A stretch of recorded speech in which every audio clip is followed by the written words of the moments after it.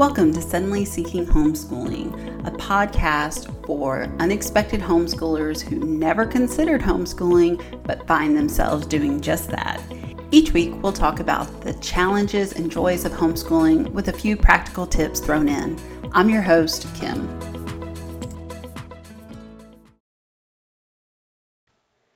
Today, we're talking about the highly sensitive child and completing schoolwork. And this includes virtual school or homeschooling or even at a regular school setting.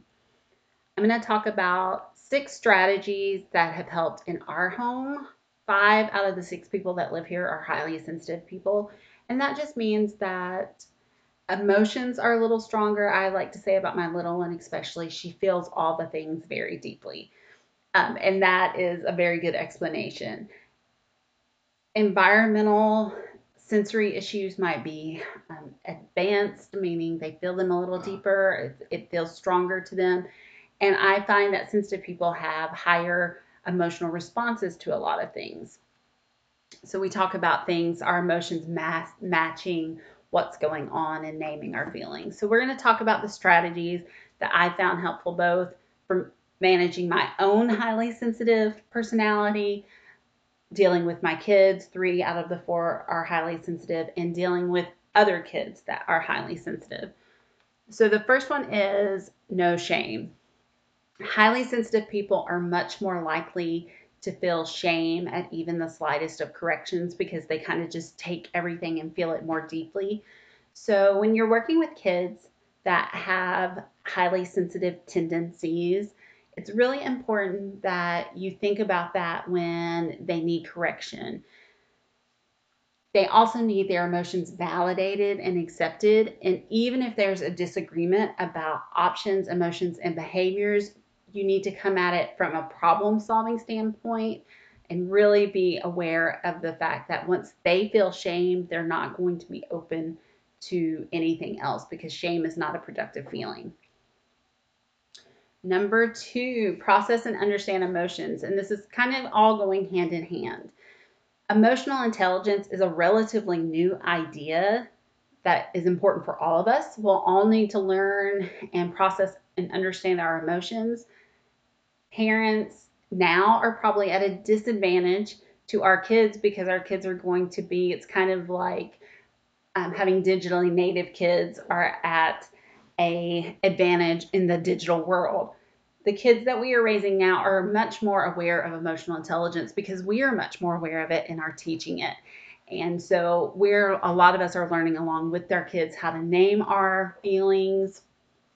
I encourage you to really talk to kids and discuss their feelings so that they can feel safe and understood at home because this makes them able to deal with things outside the home a little easier. Teach your kids how to do a body scan to help them identify their emotions. If you don't know what a body scan is, I've made sure there's a link in the show notes. Number 3, find outlets. Now, outlets for emotions, the good and the bad, are super important because we want to make sure that we're processing those and allowing them. Highly sensitive people are feeling those emotions deeper, and so it can almost feel like an overwhelming need to get it out. So I'm going to talk about a few ideas for emotional outlets that are kind of considered. What we do in our family is we brainstorm ways it's okay to show others that you're feeling this emotion and ways that we need to look for alternatives. So kind of like acceptable and not acceptable. So verbalizing how he or she feels. We are very big into talking about the power in naming our feelings because once we can name our feelings, then we can decide if we want to keep that feeling or change that feeling. You can be creative and draw or paint our feelings on canvas. Movement helps to relieve some of the tension in our body and help us be more open to the emotion, and meditation or just sitting quietly. Now, I think it's really important to teach children to express themselves in safe and respectful ways, and that helps. All these things help them from bottling up their emotions. So, like I mentioned, my little one feels things very strongly, and one of the things I did with her recently is she was like, bad, and no mad, and no sad today. And I was like, well, mad and sad are not bad. Okay, they may not feel good in your body, but it's okay to be mad and it's okay to be sad. And there are times that we probably want to be mad or sad. If someone hurts our feelings, it's okay to be sad. Like if they say something that we find very hurtful and unjust. And so we brainstorm like, but if we are sad, it's not okay to run out of the room screaming. That's not a productive way to handle that emotion. We need to look at other ways. Can we cry? Yes. Can we hit things? No. Can we, and so we just kind of go through the list. And you have to decide what's acceptable. And you will also find that what is an acceptable outlet is going to be different depending on the circumstance, and help coach your kids through that decision making process. Find and use tools.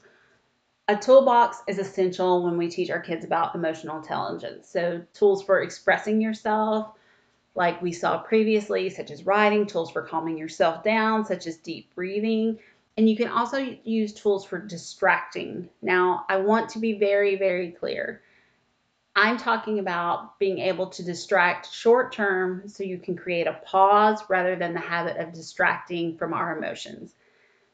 When you create a pause, it lets us lower the emotional temperature and deal with our emotions without kind of a spiral out of control situation. It lets us deal with the here and now of the emotion that we're feeling. This is not the same thing as going for a run because we don't want to deal with our emotions. And we're never going to come back to that emotion, and we don't want to feel that, or we feel like we're not strong enough to handle our emotions and things like that. Allowing yourself to sit with your emotions is a skill that is super important. So when we talk about distracting, we're not talking about never dealing with the emotion, never processing or feeling the emotion. We're talking about creating a pause so that we can kind of take the temperature down a little bit. So no matter what the tool that you're using and how you're using it, make sure it's a healthy tool. So don't, obviously when we abuse alcohol or drugs or food or exercise as a way to distract ourselves from our feelings and our thoughts, that's not a healthy pattern. And if you or your family is struggling to find healthy tools and healthy patterns, make sure you contact a professional who can help guide you through this process. Number 5, discipline wisely. So just back to the shame thing. Most kids are going to respond best to gentle discipline. Pay attention to what works for your child. If you need help, there are lots of great resources for discipline that consider or keep a gentle and effective discipline approach in mind. I think it's really important to decide if you're someone that thinks that kids are always trying to do their best or not. And deciding if you're coming from that mindset really is going to shape your whole discipline plan and how your approach to parenting the highly sensitive child. And number 6, appreciate themselves. Help kids who are highly sensitive especially appreciate themselves because they are extra. And so sometimes society doesn't like things that are extra. Being highly sensitive can be considered a weakness because these kids might cry more or get frustrated more quickly. So teach them that being a highly sensitive person is actually a strength. It's a superpower that needs a little work. So Superman didn't fly straight and high the first time, so they're probably not going to master all these emotions that they feel so deeply, but it will help them in the long run. They usually are very good at picking up the emotional temperature of a room and responding in an emotionally appropriate way. They are very empathetic. So people who are highly sensitive also have a lot of gifts. It's just learning how to really navigate a world that is designed not to appreciate someone that is really in touch with their emotions, and learning how to do that in a way that lets them be super productive and helpful in society. So you might be a highly sensitive person yourself and maybe not. Either way, welcome to the community if you are dealing with a highly sensitive child in any way, like if they're your own kids or you're working with them in community settings, however you're dealing with highly sensitive kids. Give them the best chance to become a happy adult by creating the toolbox for them that lets them be the best selves. So teaching them the strategies they need, help and just teaching them to love themselves for who they are. And that means that they're going to be able to give back to the community the best and do amazing things. I do have a list on the site in the show notes of additional resources if you are working with highly sensitive children or parenting highly sensitive children. I can tell you that it is one of the most rewarding and exhausting parts of our personal parenting journey, because we ourselves didn't know how to deal best with our own highly sensitive tendencies. And as we've learned to get better with that and get healthier coping mechanisms and learning how to sit with emotions and things like that, it has made our parenting so much better because we are able to meet the needs of our kids so much better. So I really just suggest that you take a little time. If you think you have a highly sensitive kid, I will make sure and put in the show notes some links out to basic questionnaire or checklist to see if you fall on the highly sensitive spectrum or your kids do. Some of the biggest ways that this plays out in schoolwork and in school settings are that kids who are highly sensitive tend to have very low frustration tolerance. It's one of the first things I noticed in my own kids. And it's the idea that if they begin to have problems with an area, they will shut down or become unexpectedly emotional. And that's where some of the toolbox and toolkit pieces can come in to really help them.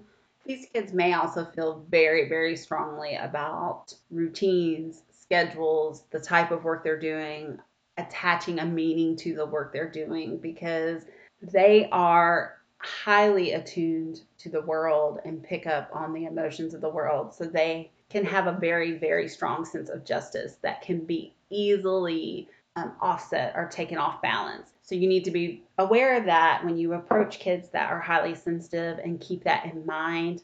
And again, try to coach them and use the tools in the toolbox that hopefully they are developing or you are helping them develop. Last but not least, I find that these kids can fatigue very quickly in highly social situations, in a regular school setting or in a setting where they're having to interact with people like through Zoom calls, in classes, in clubs and camps. Kids who are highly sensitive might really, really enjoy the connection with other people. They can also get very, very tired and find that their emotions are overwhelming them in situations. So sometimes it is best to keep social outings, especially where they are asked to do a lot, to a very, very controlled environment and controlled setting. If you have 3 birthday parties and a soccer game on a Saturday, you probably are going to need to really think about your plan of attack, which one of those are important, which one's not, and how much time you're going to spend at each one, what cues you're going to look at from your kid that are going to help tell you that they've had enough. And again, every time something happens, make sure that you find a way to spin it in a very positive light, because being highly sensitive is something that we can celebrate with our kids rather than making them feel like they're abnormal. Thanks for joining us this week on Suddenly Seeking Homeschooling. Check us out on Instagram or Facebook at The Learning Hypothesis for more information on homeschooling and how to customize your unique approach to education. As always, subscribe to the show to catch every new episode. See you next week.